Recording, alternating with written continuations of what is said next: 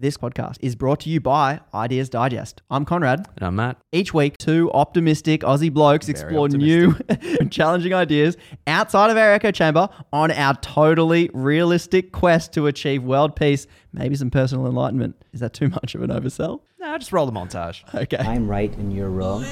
What are you talking about? Straight men enjoy gay sex. What? The Bible is extremely pro-abortion. You're a sexist man who loves Jordan Peterson. This is progressive? No, this is arson. Do you think that kick us out? I've done psychedelics 150 times in my life. Why the hell should I trust you now? Don't define me by what I do in bed. Oh my God, these ideas can be like a membership key to a particular social group. So break free from your echo chamber each week on Ideas Digest, anywhere you get your podcasts. It's going to be an amazing time. Amazing. Give us...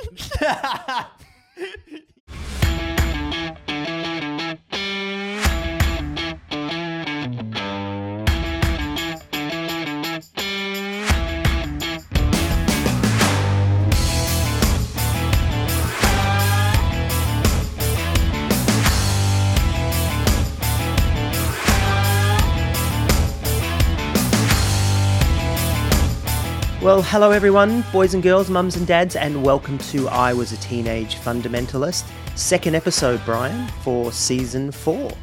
It is the second episode, but it is the cherry pop of the interviews because we're interviewing someone very exciting, aren't we, Troy? I know we often say, oh, we're excited, but I really am excited. And not in a sort of nervous way, but in a, oh, come on, tell us everything kind of way, because this one is Tracy Phelan. Well, not anymore, but once upon a time was a part of Last Days Ministries. And where do we know Last Days Ministries from, Brian? Keith Green. Keith Green was so incredibly important to us, but we might just quickly introduce Tracy and get her to say hi. Then I think you and I should chat about who was Keith to us. Like, Keith was a father of the faith. He was indeed. So g'day, Tracy, and welcome to Australia. Well, thank you very much. This is very exciting for me to be a part of this as well. So, Tracy, for Troy and I, Keith Green was the ultimate spiritual father.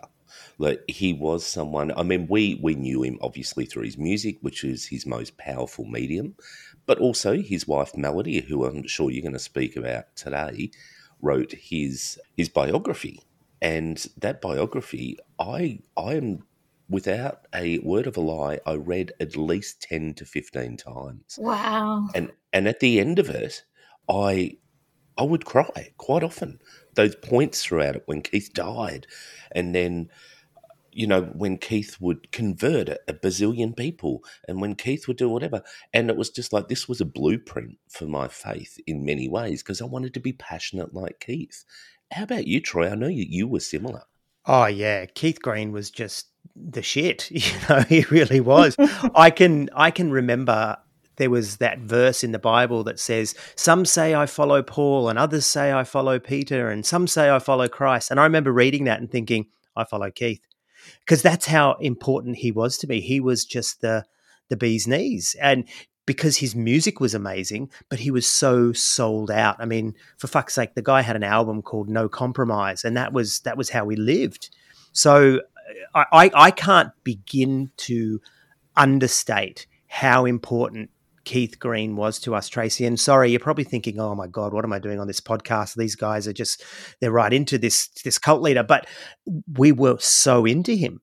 So we're just thrilled to have you here, and we would love to hear your story, and we would love to hear you tell us all about how you came into Last Days Ministries and what it meant to you and what happened in there, and then more importantly, how you left. Yeah, that's usually when people find out that I was once a part of a cult. Their two questions are, how did you get in and how did you get out? I absolutely understand what you're saying, because I too, that's what led me to Last Days Ministries way back in 1982. Before that, I was 15 years old when I first heard Keith's song, literally in a car. Asleep in the Light came on, and all of us in the car, was from my youth group. Who is this guy? Like, this is such a powerful message.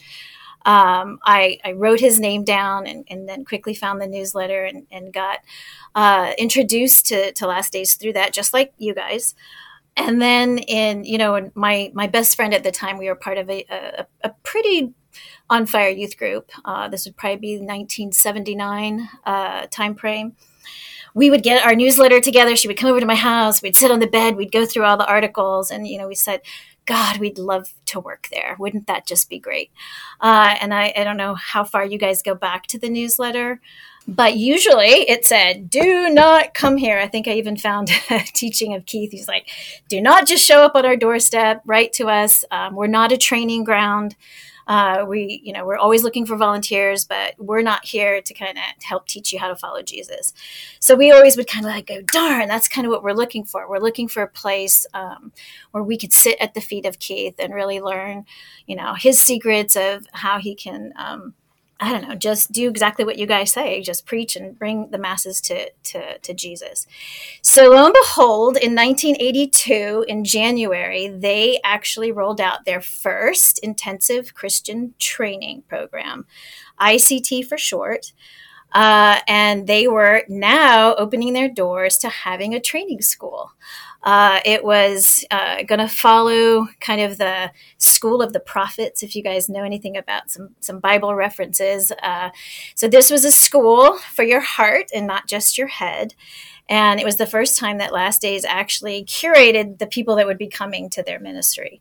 I wrote off for the application. It was a very intense application. I was one of the 20 students that were selected for the first ICT training school in 1982. So, Tracy, how old were you when you did this, if this is 1982? So I was 18 years old.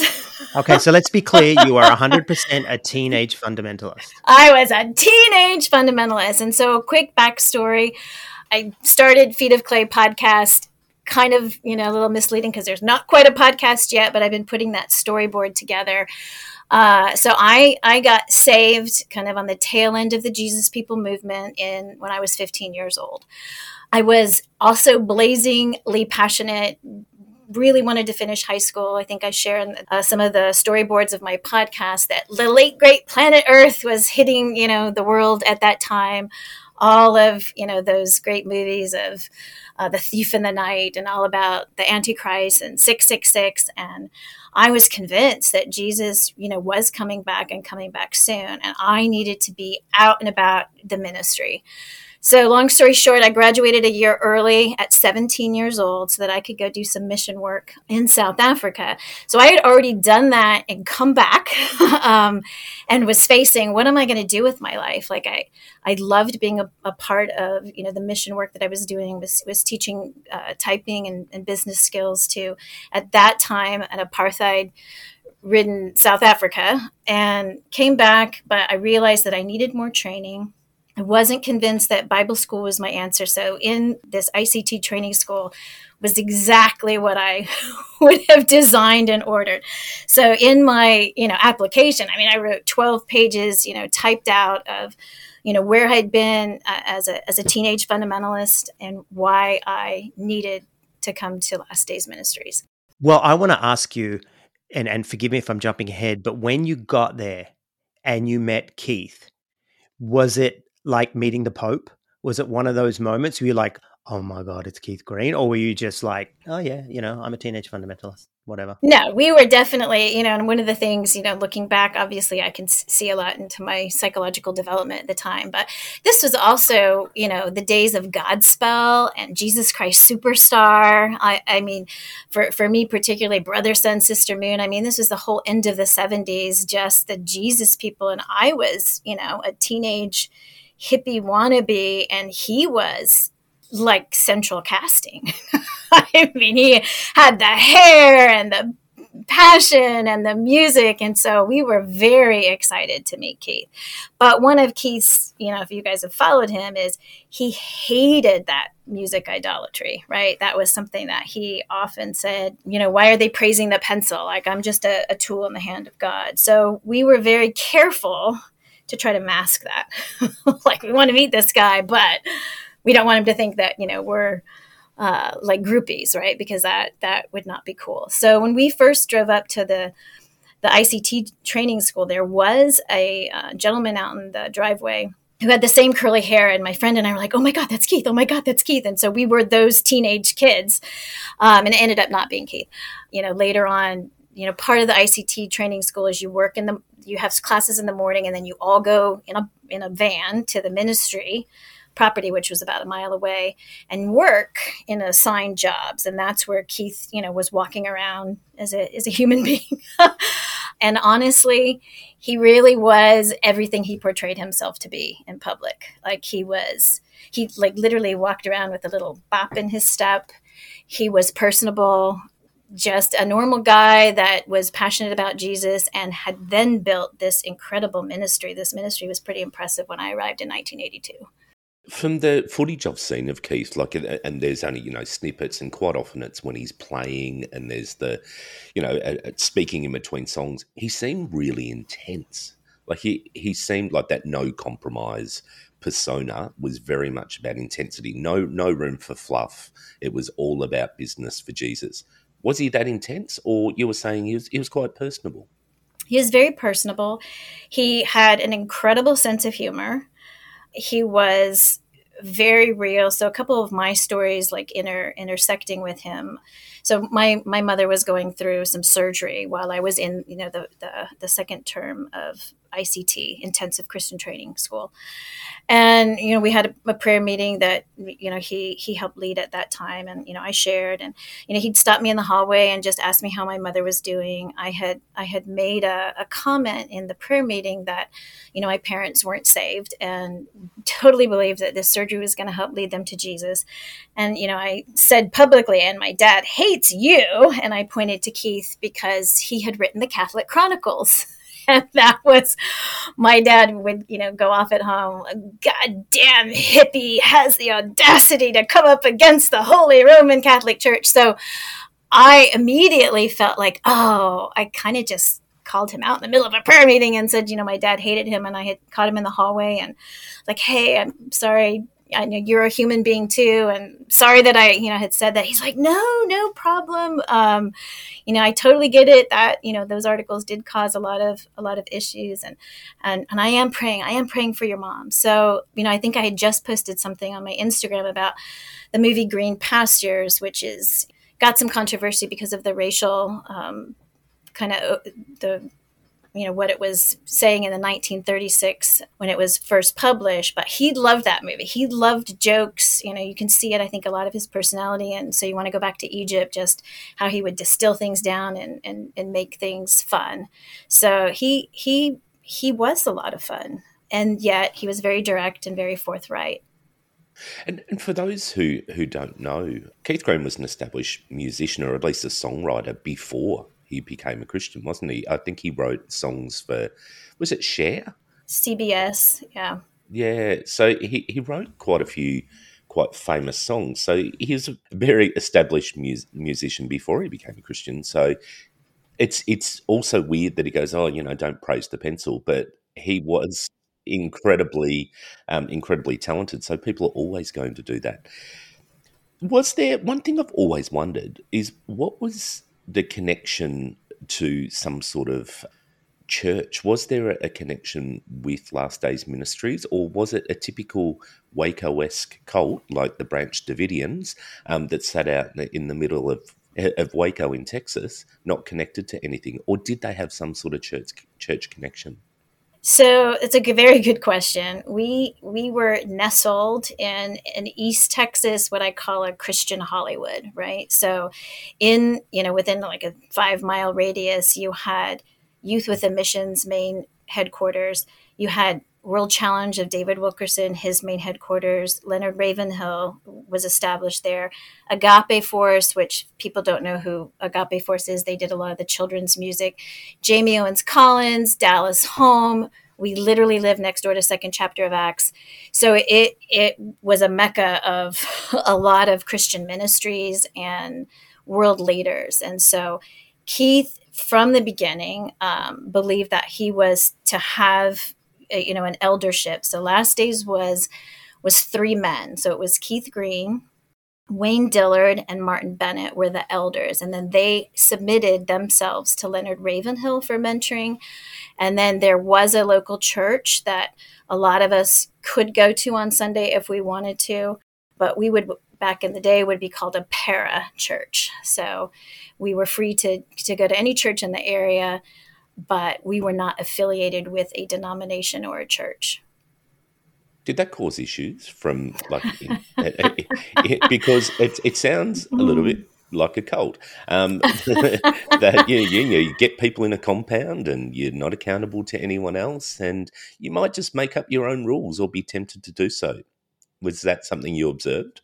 Yeah. So, it started, for those of you who don't know, it started in California because he was, a musician and got radically saved and started reading the Bible. And, hey, Jesus says, if you don't have two coats, or if you have two coats, you could give, one away. He started taking people in, literally prostitutes, drug addicts. They started renting more houses. Soon they have these people, and they, decide to move to Texas to live on a ranch because they were outgrowing their California roots.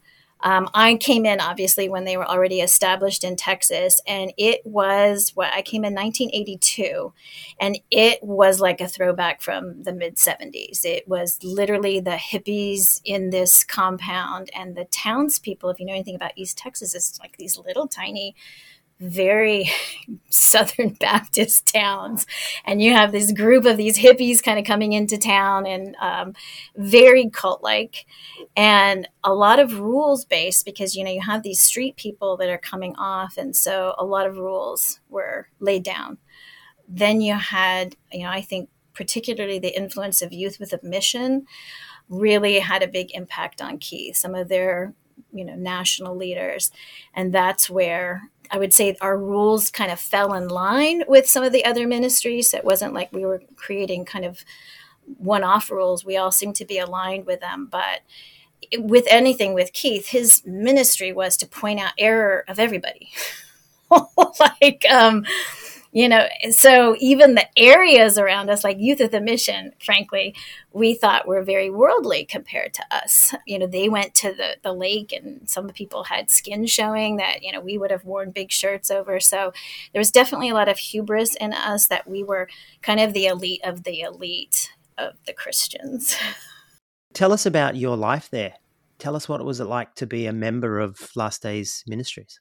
Yeah, so like I said, you go through the first term, then you go through the second term, and then you go through an internship, and then you become a staff member. Now, because I was in the first ICT school, we were like the guinea pigs. You had to be selected to stay in the second term. So, the first term was very based on a lot of Youth with a Mission, and I know if you have other shows about their DTS programs, very similar to that. I went through that, did our work at the ministry. We got assigned different jobs. The second term, I would say, was probably the most unique because we were chosen to travel with Keith in his concert crusades.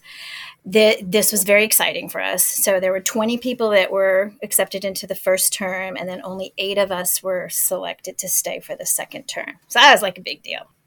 Keith was really mentoring with Leonard Ravenhill a lot of Leonard Ravenhill influence. And so Charles Finney was the other big influence. And we were indoctrinated pretty heavily into Finney's theology. And so Keith, and Melody does write about this, in No Compromise, as far as his goal to have these concert crusades at the ministry. What she leaves out, and what she often leaves out in a lot of her books, is there's an entire ministry that whatever Keith is going through, the whole ministry behind him is seriously in that same mindset. So when she talks about, Keith was a little legalistic, like there was a whole ministry that had a whole infrastructure of intense legalism that we were all living and struggling through. So he's going to these concert crusades. We have 24/7 prayer requirements that we're all signing up to make sure that there's prayer going 24/7 for each of these cities that he will be visiting. We're then chosen to travel with the concert team. I think she mentions that they fly. There was this big thing called the Ark that was basically a camper. And so the students, we'd pile into that, and it was our job. to pray through, every city that we were going to, that when he was up on stage, we were in the back rooms, whatever facility we're in, praying for, this revival, to come out. And then we were there on hand to help counsel, supposedly these hundreds of people that we really expected to fall, like in the days of Charles Finney. And, like I said, we had weeks of that studying. And if you guys know anything about Charles Finney, he would go into the cities and he would preach, and literally hundreds of people would fall to the ground just confessing their sins. And there weren't, this altar call. He would tell them to come back the next day. Sometimes these were 2 and 3 day events. And Keith wanted this. He believed in this. He prayed for this. We were a ministry behind him, trained in this. And so they were disappointment. They were a disappointment to Keith, especially, and to all of us. Like, we've done this formula. Like, where is the sin? And so, part of that mentality was, God's promised something and you've done everything that you know to do and it doesn't happen. Where's the sin? Who's in sin? Who's the one that's grieving the Holy Spirit? And so there was, a lot of that mentality at Last Days through all of the stuff and then it became, a life of its own, where we now need to make sure our brother is not in sin or our sister is not in sin, because there's no tolerance, because we are the elite of the elite, sending out these words to the church. So if we're harboring sin, it's going to cut that anointing down. So what I'm hearing from you is, and correct me if I'm wrong, that because it wasn't working, the problem wasn't with the formula, the problem wasn't with God, the problem was with us as individuals. Yes. And the parallel that I'm drawing in my mind, and I've always thought this anyway, is like Keith is like a revolutionary. He wants to overturn, he wants to tear down, he wants to, do the latest, newest thing. And when you think about someone like Mao Zedong, for example, in China, whatever Mao Zedong was, they called it Mao Zedong thought. Whatever was going on in his head, the whole nation had to follow. Like, let's, melt down all the iron, let's kill all the sparrows. The whole nation had to follow. Do you think that it was like that? Oh, that's really beautifully said, because that's the part, that was so difficult for many of us in reading Melody's book, because she misses that component, right? The whole ministry is going through that. And we didn't come out of it. I can also go into the day that the plane crashed and what a devastation that was for all of us. But we never let up for that. So when I was there a solid 5 years, and then met my husband and married, which is also a second phase of this whole story. But we're working 12-hour days, 6 days a week, living in dorms with 12 to 14 of us in a dorm, sharing bathrooms, because this was a ranch house when I arrived.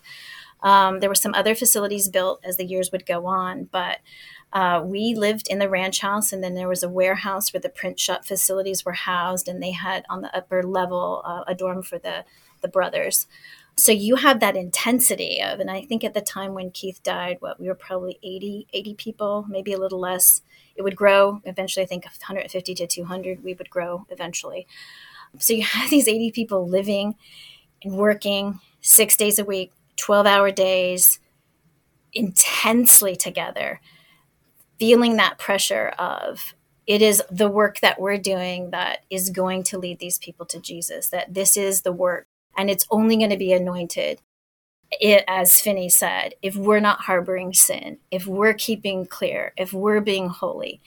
And then we're going through that, but then we're also becoming our brother's keeper and making sure that everybody around us. And so there was often, can I talk to you for a minute? Like, that was the dreaded statement that somebody would come over to you. And sure enough, they would say, hey, I noticed that when you did this, you were a little snippy, or you were a little angry, or, I had a brother come up to me. I saw your shoulder, your sweater kind of slipped off your shoulder, and that's really stumbling for me. Can you not, wear that? So you are just constantly trying to live your most holy life while you're under the spotlight with everybody around you. And that was as it should be. Like, we all said, this is what we signed up for. I kept journals. I have stacks of journals. They are so filled with so much angst and anxiety and introspection that it's staggering for me now to read. But at the time, that was, that's what I thought I signed up for.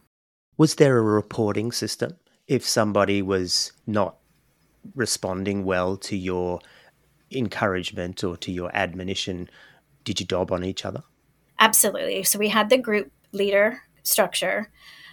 So for everybody was assigned to a group, and then there was group leaders, and then those group leaders kind of reported up to the elders, right? So there was always 3 elders, then you had your group leaders, and then you had your people. So if you went to a brother, and they didn't correct them, then you would go to their group leader, and then they would sit you down. And if things didn't change from there, you could be asked to leave. So you've said that you were working 70 odd hours a week. Obviously you got accommodation for that, maybe food. However, did you get an allowance? Was there anything else? How did you live? Did you live off Keith's bread alone? You pay to be a student, right? And I think that's where you follow the Youth with a Mission kind of formula. And I've seen that now repeated, like Teen Mania, all these other kind of ministries that, are falling. You pay, right? So I paid to go to my first term. And part of that acceptance was I would have to have enough money to self-support myself through that 10-week program. Then the second term, when you were selected, you were allowed to, you didn't have any spending money. You still had to support your own spending money, but your food and board was taken care of. Then you went through an internship and you still had no spending money. You needed to either raise that on your own or have savings that you were able to draw from. Then when you got to be on staff, and that was like a big deal, you got accepted and went through this acceptance thing to be on staff, you would begin to get a stipend. I had my savings because I had worked when I got back. And so I went through first term and second term. And then I was immediately put in charge of the track department. So the other aspect of this, and I had just called this out on my Instagram as well, is there was definitely a firm belief that where God anoints, he will equip you with whatever it is that you need. So sounds all great. A lot of pressure, right? So you are put in a role, and then you are expected to be successful in that role according to your relationship with God. So we're at the dawning of computer age.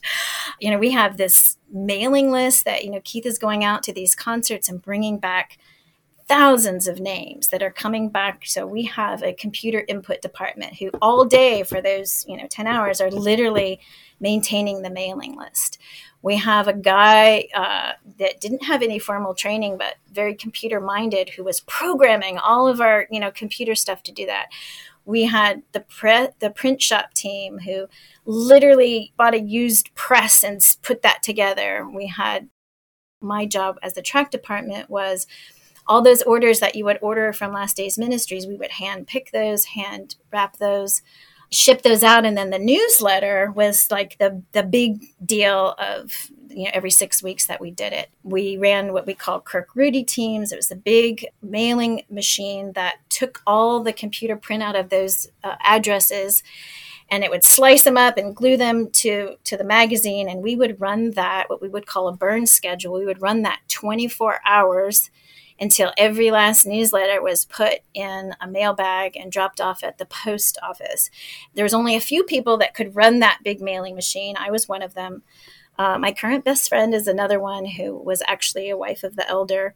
And so we would have to be up 2 and 3 days until we got that down, because the timing, you would not want anybody to miss God's word because you were delinquent, right, in getting that out. And so with that also came pressure. So let's revisit this, because we seem to be hitting a lot of the points that we see on models of cults. So you were not being paid, or at best underpaid. You were not getting enough sleep. You were subjected to a whole heap of rules. You were self-condemning. You were reporting on one another. This really sounds very, very culty. And can I also say, though, and Brian, as I'm listening to this, I'm thinking that Tracy's really telling us a story that this could be a Hillsong person telling us their story, because you join first for the ministry school, then you do an internship, then you bust your chops waiting to be taken on staff.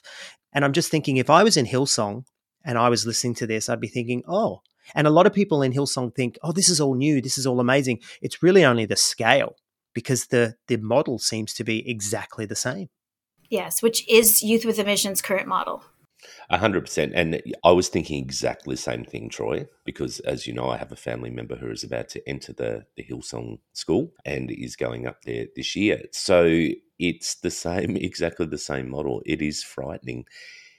You talked about a lot of those legalistic type things. What were some of more of your day-to-day expectations, and how did that also play out for Keith and Melody and the family? Were they subject to the same rules, the same expectations? Did they have the same, the same standard of living? Yeah, I was going to say the same comforts as you didn't have. How did that work, and how did that feel? Yeah, so I would say, in what I have to say about Keith Green and what I have to say about Melody Green are two very different stories, right? Yes, Keith was always a part of it. He was rolling up his sleeves with the press. He was very into the gadgets and, walked around and definitely participated in all of that. Obviously, he died in July of 1982. At that time, Keith and Melody were living in a house across the street from the main facility.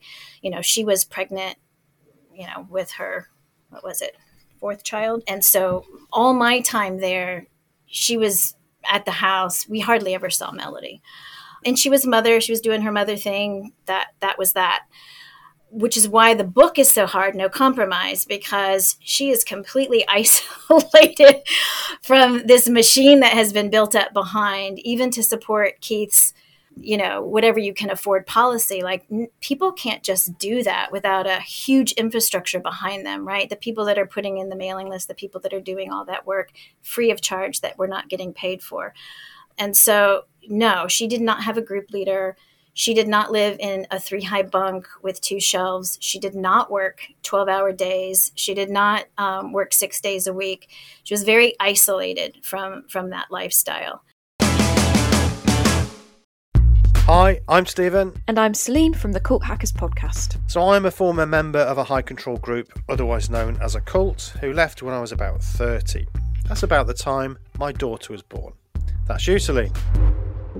We explore what it's like to be in a cult and leave one. We interview former members and leading cult experts. And we also talk about the long journey of making sense of the world afterwards. Yeah, that's a journey that you've witnessed and helped me with. I'm a media graduate interested in the place cults have in our society.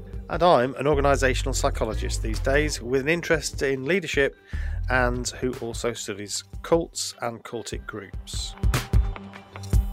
There's a new episode every week where we look at cults from every angle and attempt to crack the cult code. So search for Cult Hackers on your favourite podcast app and catch up with us every Saturday.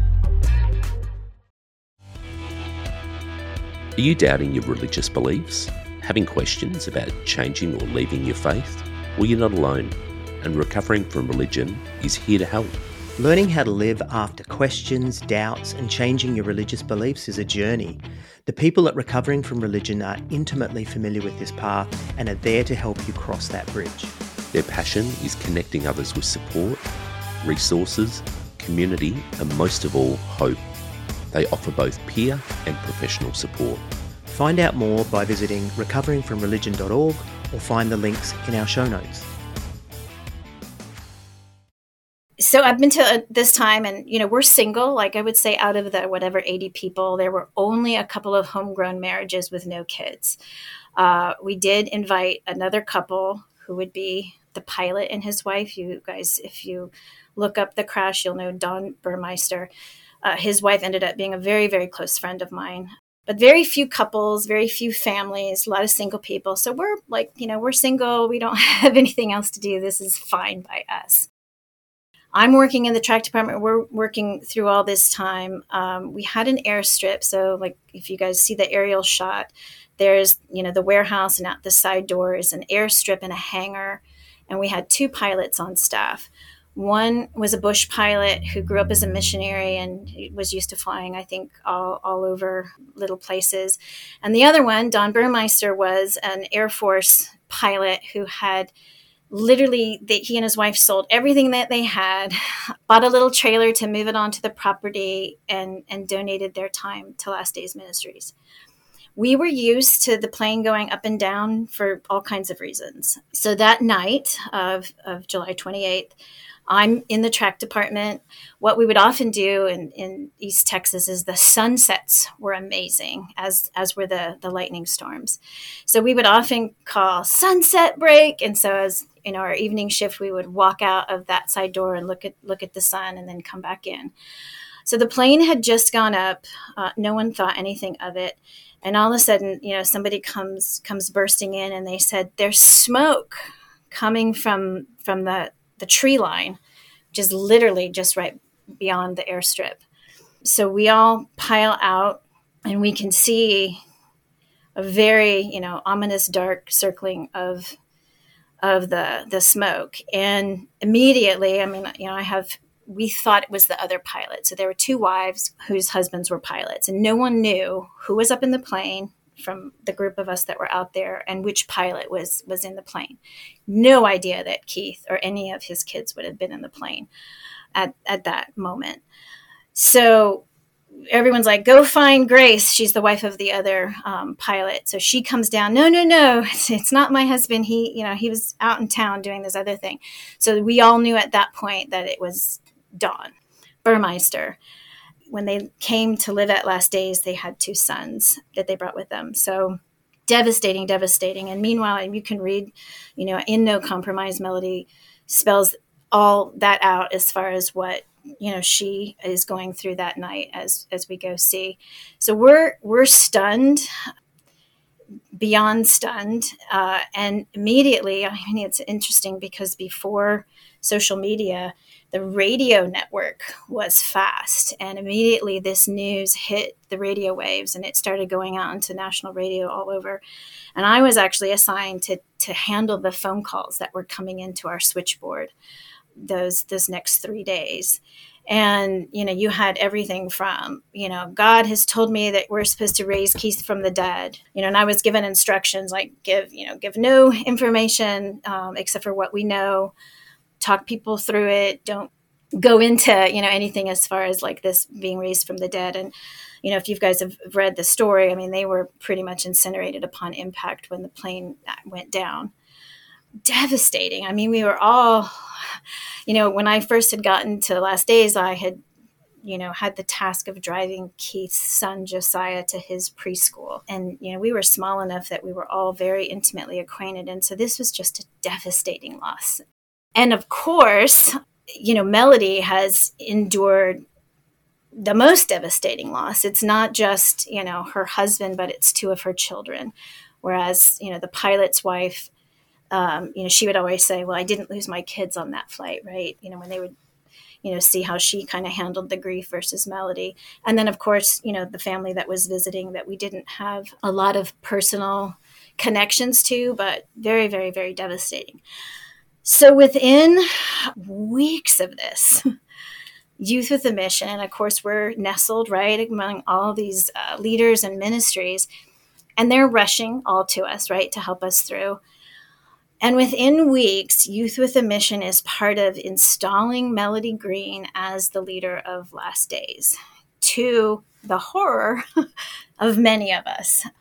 Why, many of us in our own, conversations, why would God saddle this woman who has just endured a loss that none of us can comprehend with this responsibility of leading a ministry?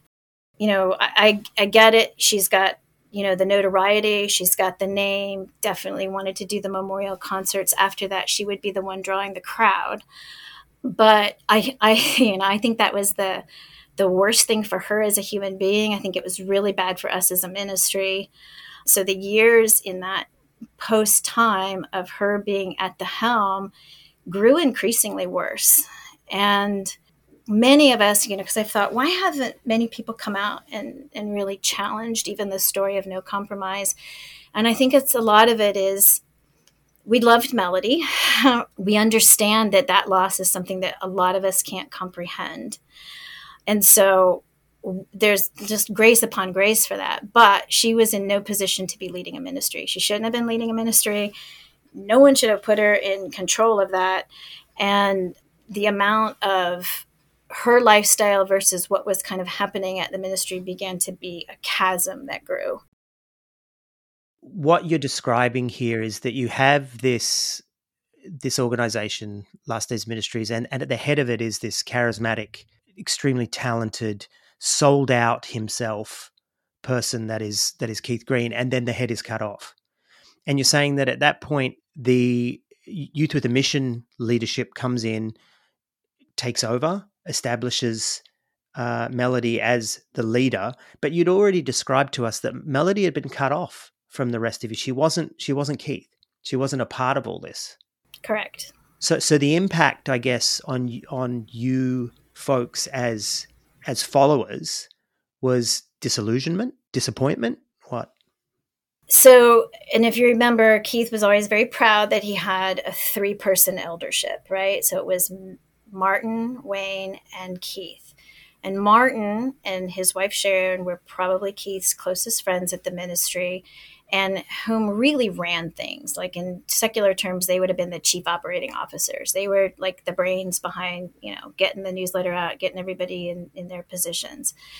So we weren't quite as disillusioned from our day-to-day because, we would be still dealing with Wayne and still dealing with Martin. And we viewed her as a figurehead, frankly. It was like, okay, YWAM's going to put her in as a figurehead so that they can keep the ministry going. There was controversy because women in ministry, right? Women in leadership. So Leonard Ravenhill is from the old school where women aren't established in major leaders. And so that was kind of one of the first hurdles of like, I don't think Leonard Ravenhill is going to bless this, right? So Youth with a Mission pushed really hard. Martin and Wayne agree. They're like, hey, it's not us. We agree to be in this triune leadership structure with Melody Green.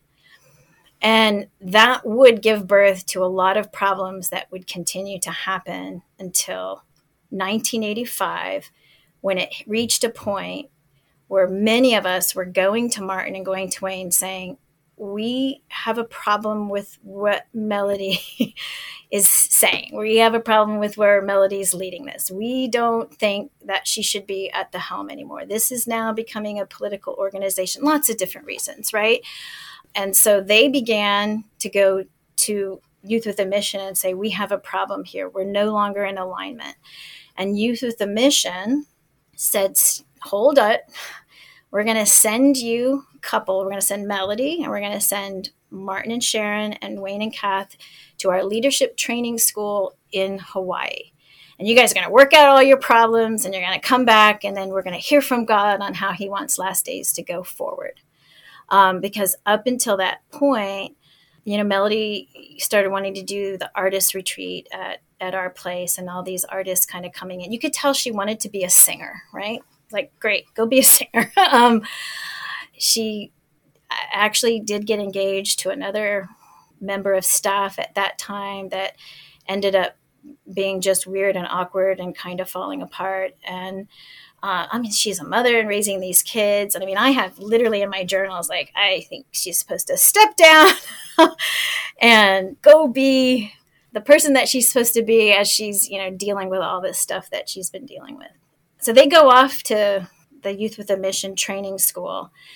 And Martin and Sharon, this is where you get into the, I heard from God, you heard from God. What's God saying? Martin and Sharon have a very strong sense. It's over. It's kind of like Keith died. He had the mission. We've done our purpose. We've done the concert crusades. Our message is kind of not that relevant anymore. It's time to shut the door. It's time to sell the assets, and let's distribute them among the staff and let everybody now go off and do what it is that they may have always wanted to do. simultaneously, several of us who hadn't talked were having that same sense. It's over. It's time to shut the doors. And one of the things that was always Keith, but he would always say, like, when we would study Catherine Booth and William Booth with Salvation Army. And he would always say, I don't want to be like the Salvation Army. When it's time to close our doors, we need to close our doors. We don't want to just be this, ministry that just kind of keeps kicking on. And Martin was a close friend of that. So he feels that supposedly, and I wasn't in on those conversations, Wayne and Kathleen also felt that, and it was time to shut the doors. And Youth with a Mission, and I don't know how much you guys know about that, but Lauren Cunningham, who sits at the top of Youth with a Mission, and then they have a whole world organization of leaders that have had a lot of influence on Last Days, and they actually came in and led our ministry while they were out in Hawaii. And in my opinion, watching all this happen is they couldn't bear to see this asset close its doors, because we were also a feeding ground to their ministry. A lot of people went to Keith's concerts and, wanted to be involved in missions, and they would go be a part of Youth of the Mission as a result of it. So they came back. There was also stuff I didn't want to get into that caused a lot of grief and hurt with Melody Green's leadership, right? She was very disconnected. She lived off the property. She did have nannies. There wasn't the kindness that people were getting from her. There was a lot of people that said, we do not think that she's the one that should be at the helm. And so when they came back in and YWAM said, no, this is God, Melody is going to continue to be the leader, and we are going to basically kick Martin and Sharon out. They have 2 weeks to pack up their stuff, get everything out. And we caution any of you guys to not talk to them, because if you talk to them, you're going to make it more difficult, because you're going to hear a part of the story that basically is the devil's version of the story. So we interviewed Dave Andrews a little while ago, who was there at the very beginnings of YWAM, and he tells exactly the same story. He was let go. People in YWAM International were told, do not speak to him, do not have anything to do with him. So this is definitely the MO of YWAM as we have experienced it. And we had not. So we're stunned, right? Because we have this openness and honesty in our DNA. We have this, what's happening? Why is Youth with a Mission saying this? Martin and Sharon were Keith's right-hand people. Martin ran the print shop. Sharon ran all the album distribution. Like, they were very connected to the rest of the ministry. So now all of a sudden, we're not allowed to talk to them for fear of being caught up with the devil. And then, at this point, I had just gotten married, and I'm also like, whoa, this is crazy. What's happening? And, so I have my own individual experiences with the leader that was put over us, who basically said that to me. If you disagree with what we are saying is the direction of the Lord, we can't say you're hearing from the devil, but there's only one truth. It's God's truth or not God's truth. So if you're not hearing what we're saying is the truth, guess who you're hearing from? Well, they literally demonized you. So let me get a sense of Yes. time here. So what year are we in now? Are we still in 82, or have we moved into 83? No, so 1982 is when Keith's Plane went down in July. 1983 is when they pursued all of the memorial concerts, and it was a world tour, and Youth with a Mission was very involved in that. Big feeding into their ministry. I think they had huge enrollments right after that. 1984 and 1985, we had grown. I think when Keith died, our mailing list was like 250,000. In 1984, because I was just leaving the track, we had 450,000 mailing list. And to put that into context, I ended up attending, a magazine fulfillment seminar just so I could learn more about some of the computer technology that was coming on board. And I sat next to Highlight Magazine and Reader's Digest, and they were stunned at that level of distribution. That's a huge, huge number. So, and it was still going strong. And then in 1985, that's really where Americans Against Abortion started taking center stage. Ronald Reagan, there's petitions going on. There was a whole political arm of Last Days that Melody really brought forth, and that was her passion. And there were several of us. I was not into that. I did not sign up or come or work that many years to be a part of a political organization, right? That was super important to me. I think the book talks about Melody going around the country with a baby, an aborted fetus that had somehow been preserved that she called Baby Choice. That is correct. She would go around and display this baby to try to show people that these abortions were late term, something like that, right? Yep, you got it right. Baby Choice, they had little tiny caskets built for that. We tag team with another gentleman who was walking across America, and he was taking Baby Choice with him across America, trying to show that, amassing a huge petition to give to Ronald Reagan to help, in that right to life. And it was a huge focus. And, and there were, a couple of people who were into that. But I would say that in the strain and the vein of Keith Green, we would have approached things more of, hey, we're about people's hearts being changed and then let God deal with them on that. And it's not necessarily what we're signing up is to have protests at your local pro-life things. And so, there's a picture, I think, of Melody being carried off by the police because she was protesting in front of one of those. And so a split began to happen in where we thought we should be going and where we were going. And layered on top of that was this singing. I think she wanted a singing ministry. And so we had another gentleman, Bob Ayala. For those of you who follow Christian music, he joined our ministry. Beautiful musician. And so she and he would start singing, and great backup singer. She did not have the voice or the power or the passion to carry stadiums, right, to be able to do that. And so, I think the leadership was like, no, we don't concur that this is the direction that we're to be going. And so there were just more confrontations between leadership on the direction of Last Days, but she was the head, which led them then to Youth with a Mission for Counsel, which led Youth with a Mission to send them to the LTS school, which then when they completed that, that's when they everyone came back, and Martin and Sharon were like, we do not concur that she is to be continually established as the leader. We believe strongly we are to close our doors. How did you end up leaving then? What was your journey out, and what did you go through? So at this time, like I said, I was involved head of the track department, and then I ended up moving to be head of the school. So now instead of being a student at the school, I'm training all these people that are coming through our ICT school.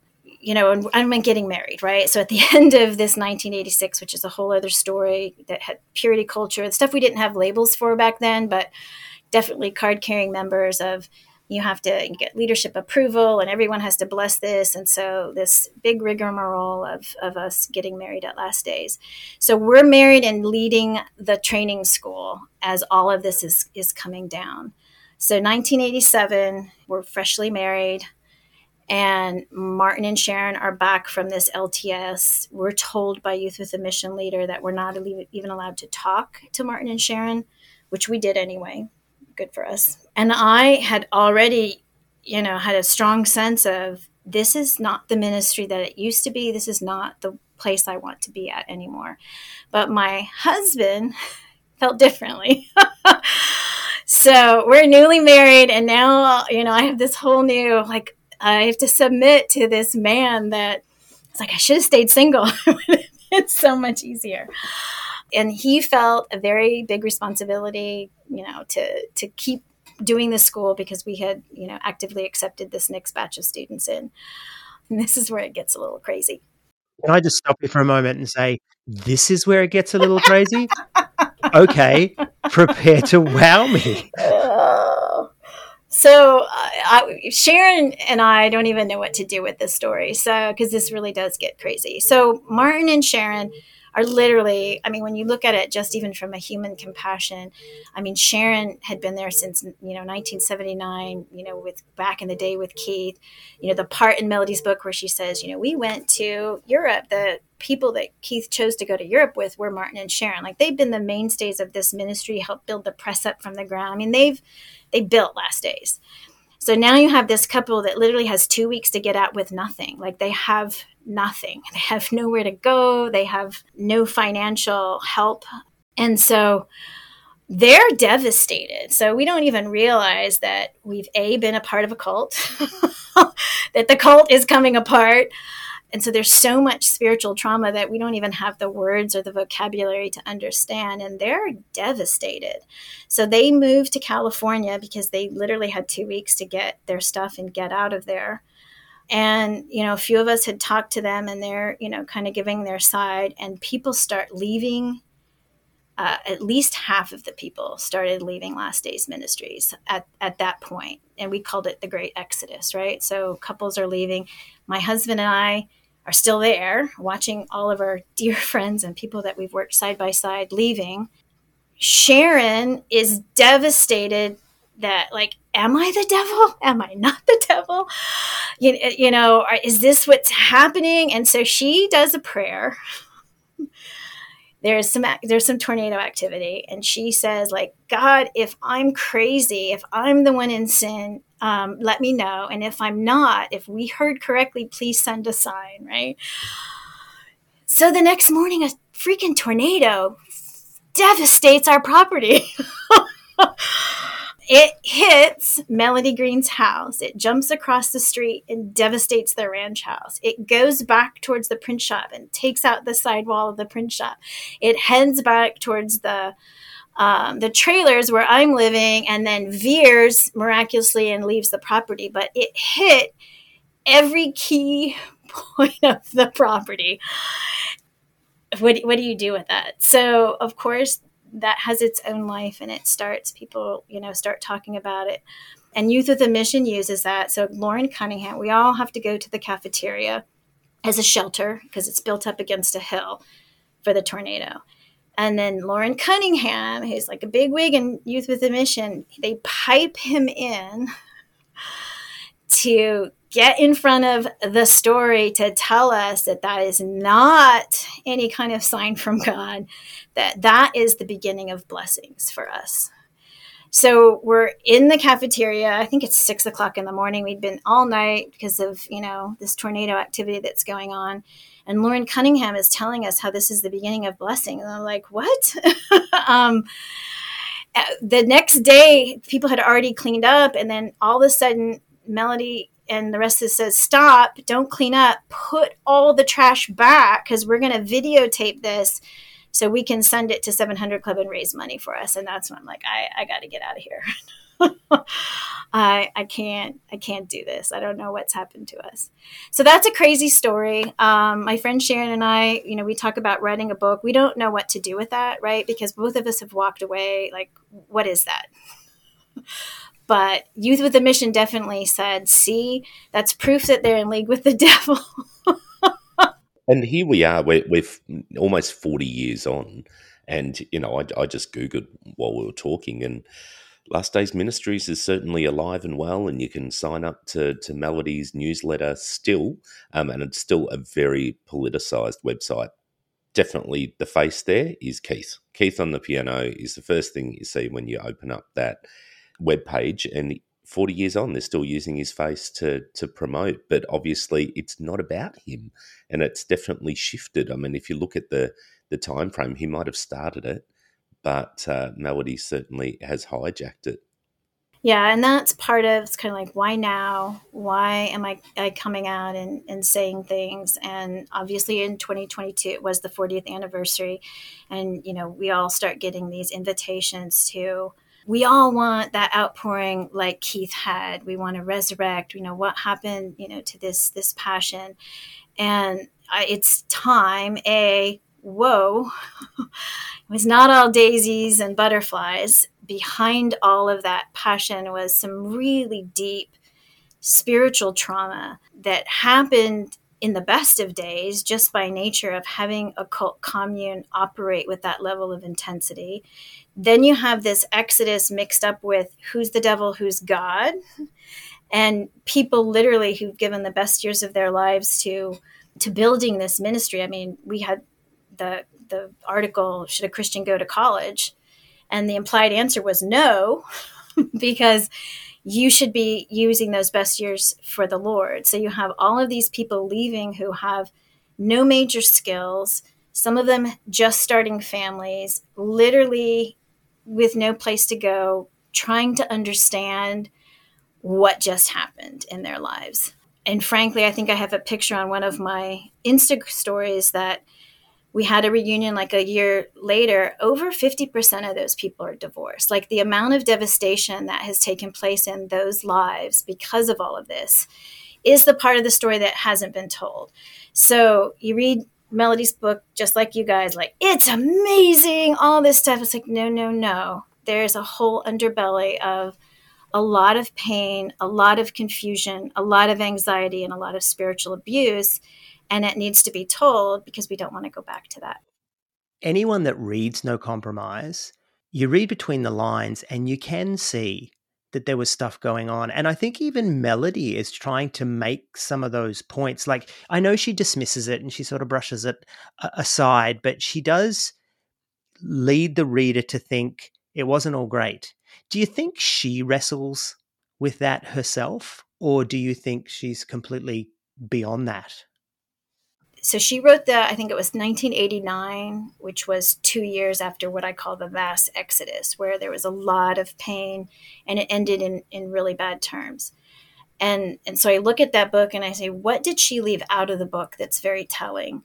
And that she left every story about Martin and Sharon out is an extraordinarily telling tale to me. There was bitterness. I think there was resentment. I think that still goes on today. I think that if she looks at herself in the mirror, she has to know that she did wrong by the people whose back this ministry was built on, right? She doesn't address that.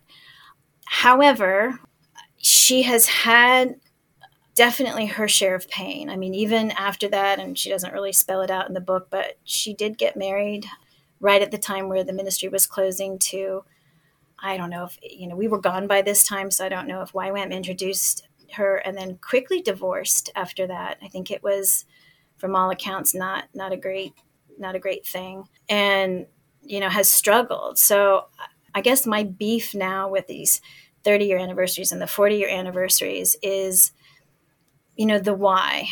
We all have grown and matured and gone on, and trying to keep that alive as kind of like the glory days is something I think she should move on from. And we all who were there need to be able to come in honesty and say there was some definite problems there.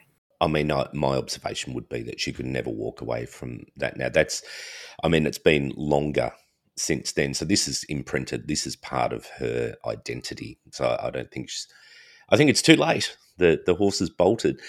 When did you finally leave? What was the year that you would say is the marker for you that you actually walked away from LDM? My husband and I left in July of 1987. So that would have been, we stayed for 6 months of the pain and torture of a lot of people leaving and a lot of confusion and Youth with a Mission stepping in. The joke is, you can take the girl out of the cult, but you can't take the cult out of the girl. We basically moved and started up phase 2 with a lot of people who had also departed. So in Pennsylvania, 6 other couples and then some local couples joined us for our own version 2 of home church that was the remnants of the last days. And it took me another, almost 15 years to actually come out of the spiritual trauma and awakening up to like, whoa, this is not healthy, as we started having children and living that. So this is the early 2000s, around about. So you stayed involved between 87, 2002 through home church. You've got stuff happening in your life that you're trying to keep that going. What's happened in those 20 years since then? Where have you fallen now? What do you identify with as in terms of your spiritual beliefs, or is there no spiritual beliefs that you have? Tell us about that sort of stuff. I walked away from the faith in 2005 before we had labels, right, to know what deconstructing was. I got married, we call it a cult wedding, right? I'm pretty sure my ex to this day, God talked him into marrying me, right? We were a good fit for the ministry because we were leading the school together. We immediately adopted with the following of the couples that we had, bought completely into Larry Tomczak and People of Destiny at the time and their methodology for raising and disciplining children. Mary Pride, no birth control. We were going to trust God with having our family size. So I started having babies immediately, right? So I have 5 children. 4 at the time were under the age of 5, and then a little straggler. And homeschooling. So we were home churching and homeschooling and home birthing and really trying to keep these kids, away from the world so that we could make perfect little Christians. And, it was really through that process of my kids coming with powerful questions and definitely some pain that they were feeling being raised in this environment that pushed on me. And I started a 2-year study. My daughter was into ice skating. The bookstore was right next door. So I would go while she was practicing and just started reading all the Christian histories, all the stuff that I never got to learn when I was 15, and kind of bought into all this and really started to see, wow, there's a whole truth out there that I didn't realize. And so another crazy story is the part of the group that was post last days. One of the gentlemen had died in his 40s of lung cancer, never smoked, don't know what caused it, very part of our tight-knit community, devastating to us. And my ex and another woman who was formerly from Last Days wanted to perform a ritual of raising him from the dead. And I was already starting to see some of the really unhealthy parts of what was happening. And I could see just from the outside that this family is grieving, their boys are grieving. And to add this element in the midst of all of this was super unhealthy to me. It was like, wow, we've gone off the rails, like that this is kind of the answer to that. That I would say was an event that started me starting to vocalize some of my questions. And then eventually I did come out of the closet. I came out and said, I do not adhere that the Bible is inerrant. I wrote a manifesto because I'm intense. So I wrote it all out of why and sent it to, my fellow church people. And the reaction was just as you hear from lots of other circles, an intense, we didn't have the word shunning, but I was basically told, I can't be around certain people's children anymore, that there's nothing that stops me from taking an AK-47 into the streets because I have no moral grounding. I mean, it was intense and it was fierce. And then ultimately my husband at the time, my ex, said that he was willing to still stay with me and be unhappy. He literally said, happiness is not my choice. I'm willing to be unhappy for the rest of my life as long as, I'm doing what God wants me to do. And I said, that's not going to work for me. So I ended up getting a divorce and walking away from the faith and taking your life back. Taking my life back and my kids, right? So, that's kind of the stunning part of all this story is my kids we did everything we could to raise these, protected kids from the world, and not one of them today has anything to do with this. Like, they have their own stories of trauma, but I was like, why? Because other groups, that have children, some of them are, definitely Bible believing fundamentalists today, and none of my kids are. And they're like, we just saw from the beginning that we did not want to be like any of you guys. And I was like, okay. Tracy, I guess one thing I'd really like to do in hearing your story and hearing the way that it sort of soured and soured and soured. Let's come back to the very beginning and think about your time with Keith. Do you look at that now and see it as glory days and wasn't it wonderful? Or do you really see this was the beginning of my cult experience? That's a good question. Definitely the beginning of my cult experience. I will say that it took me and my best friend Sharon, who was the wife of one of the elders, years before I could even use the C word, cult. Like, we were not a cult. I could never say that. And even at the time, though, from my youth group, when I'd go home, because we'd get, Christmas vacation, I'd go back to my hometown in El Paso.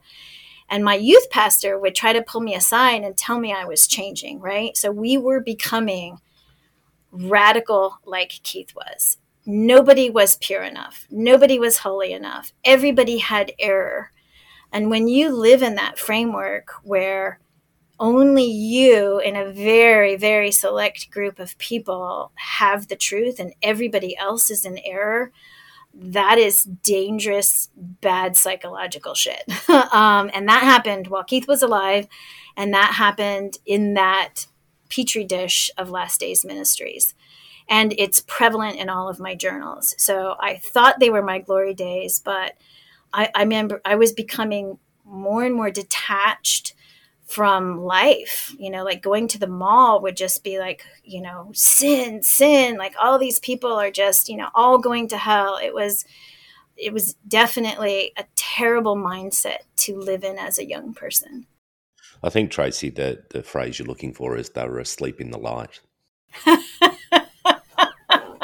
I think you are correct. Oh, Brian, how can you be so numb not to care if they come? If they come. And we care, right? I cared.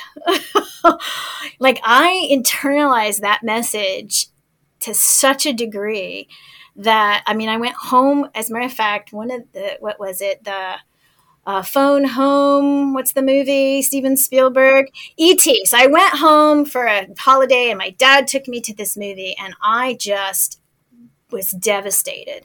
I'm like, they're trying to imitate the story of Jesus. They're having him, be raised from the dead on the third day. They're leading entire kids away. And my dad is like, you're crazy. So I could see it in everything, right? That it was the devil's work to try to deceive the masses. And I couldn't enjoy anything. I just think it's amazing that we from the outside, we're listening to Keith Green's music, and this is for us is happening in the late 80s, 90s, right? So we are definitely not contemporaries, at least in our faith, of Keith himself. But we were just thinking, wouldn't it be great to be a part of that and to be here we are now hearing the story and we're thinking, wow, glad I dodged that bullet. It just sounds really, really terrible. Now, Tracy, you're going to start a podcast. You've already got an Instagram page. I want to encourage you to tell your story, if for no one else yourself, right? And, the idea of a book, I think, yeah, books are great, but there's a thing about podcasting that you can just do this long form storytelling, even be therapeutic. But more than that, I think this is a story that needs to be told because we are testament to the fact that Last Days Ministries, Keith Green, Melody Green, the No Compromise book has shaped us, has impacted us. So to be able to tell the flip side, to be able to tell the underbelly, I think is crucial. So I really want to admonish your sister in the Lord. No, I really want to encourage you to write, to podcast and to please get it up and running because it would be awesome. But until then, you've got an Instagram page. Yes, it's Feet of Clay. Part of that was just to organize the story because it's been a little minute, right, since all this has happened, and just to kind of go through my pictures and go through my journals and unearth the things that I think would be pertinent. And then it is getting the time to actually, I got a microphone, but being able to just get that time and putting that down. So I appreciate that. That is my purpose, even for us in ICT, right? We were always reading the greats like Finney and Rees Howells Intercessor. And like, who wrote those fucking stories, right? They make these people out to be, these giants. That's like, I'm sure there's another side to those stories that we're all trying to be like these. Oh yeah, just like Keith Green. Just like Keith Green. And so my dad throughout my whole life would always say, all idols have feet of clay. He just said, he was a student of history. We lived in Italy through a time, and I'm like, all idols? So it's like, that statue, literally in my head, do they have feet of clay underneath there? And so obviously going through this, I'm like, oh my God, I get it. All idols have feet of clay. All these people that we've built up this story and this mythos are human beings, and chances are people are trying to live up to something that's absolutely not true and absolutely not the full story. And that is the thing with Keith. Now, to this day, I love his music. I mean, you guys have that going on with Hillsong, right? Some beautiful, powerful music does not mean that the people who created that are worthy to start a commune and tell you how to live your life. I've only just drawn the parallel that is, there's the music as well, that it's the music that is the vehicle for the message in the same way that it was with Keith. Oh, I've got to write this down. That's a really good parallel there. Yeah, amazing. I just want to throw something your way that, Melody's book was No Compromise. Your podcast is called Feet of Clay. I think your subtitle should be Some Compromise.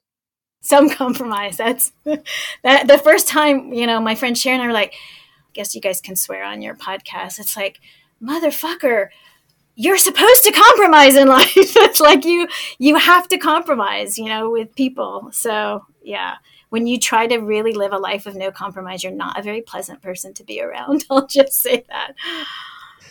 Look, I think you are going to have so many people interested in the story. We follow you on Instagram and are awaiting you to drop your first episode, but also people in our, we've got a private Facebook group.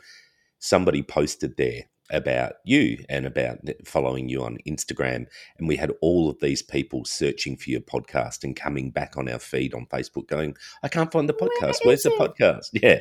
So we said to people, just stand by. It's coming, but we're also meeting with you, and you're going to tell a bit of your story with us on this podcast. So people are itching to hear. So I think today is going to give them a teaser of what is to come. And that's really, really exciting for us. Yeah, because we can't do your story justice, in just over an hour. But I think, that long form process of you getting that out and telling your story and inviting others in to tell their stories as it intersects with yours. This is going to be a wonderful podcast. And I'm so ready. You know what I mean? Like I want this podcast. Please bring it. Oh, well, that's awesome. Thank you. This is very good motivation. And like I said, my best friend, who was the wife of the elder who goes back with Keith way before I do, has some fantastic stories. So I do think you need to change the photo on your podcast just to have a lamb over your shoulders, just something like that. I mean, I heard that's really good, and it really attracts audience and gets people in. But I know it's just a little bit of feedback from me. Just a suggestion. If you can't publish every day, then don't bother publishing at all. Well, they're great. I feel very got some marching orders. Wonderful. Yeah. No compromise. Mm-hmm. No compromise. So it's so good to have you on our show, Tracy. It's been wonderful. I'm drawing so many parallels in your story with ours. I'm drawing so many parallels in the stories that I'm listening to people in Hillsong and Bethel and these kinds of places as well. This is nothing new. And I think some of our millennial listeners might be listening to this going, who? What? I really encourage you to look into the history of all this, because nothing is new. Nothing is new under the sun, to quote the Bible. Sorry to trigger anyone, but this is not a new story. And the story that you're a part of in whatever group you're a part of now listening to this is not new as well. And, if we don't learn from history, we're bound to repeat it. We're bound to repeat those mistakes. So I want to encourage you to look into the history of Keith Green and look into the history of Last Days Ministries. But when this podcast comes out, I think you're going to really going to do some good. So go for it, Tracy, please. And you have our teenage fundamentalist blessing. That's amazing. So I appreciate that very, very much. So.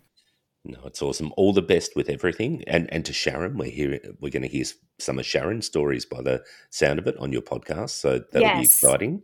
We do love it. So look, thank you again for coming on and having a chat with us and opening up your life through story. It's and my incredible. Closet. And your closet, yeah. For those, obviously, this won't be video, but Sharon is in her closet, and she's still in the closet. She's deep in the closet. She is. That's it. She's still there. We haven't. Maybe we'll do a part 2, and it's the coming out of the closet. Maybe that's when you launch your podcast.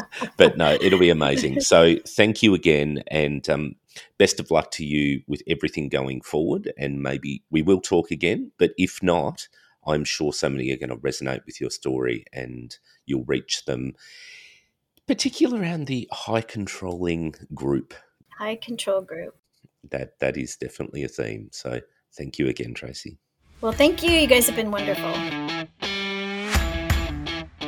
If you'd like to connect with the I Was a Teenage Fundamentalist podcast, then please see the links in our link tree in the show notes. We invite you to pop across to our very vibrant listener community on Facebook, which is a private group, and we're also on Instagram, Twitter, and Reddit. Also, a huge thank you to Lucy, who manages our social strategy, and to Kerry and Bree, who manage our Facebook listener group. All of our episodes are transcribed to increase accessibility, and the I Was a Teenage Fundamentalist podcast is available on Apple Podcasts, Spotify, YouTube, and pretty much wherever you get your podcasts. It's produced and hosted by Brian McDowell and Troy Waller, with all sound production and editing done by Troy Waller. You can find all these links in our link tree in the show notes.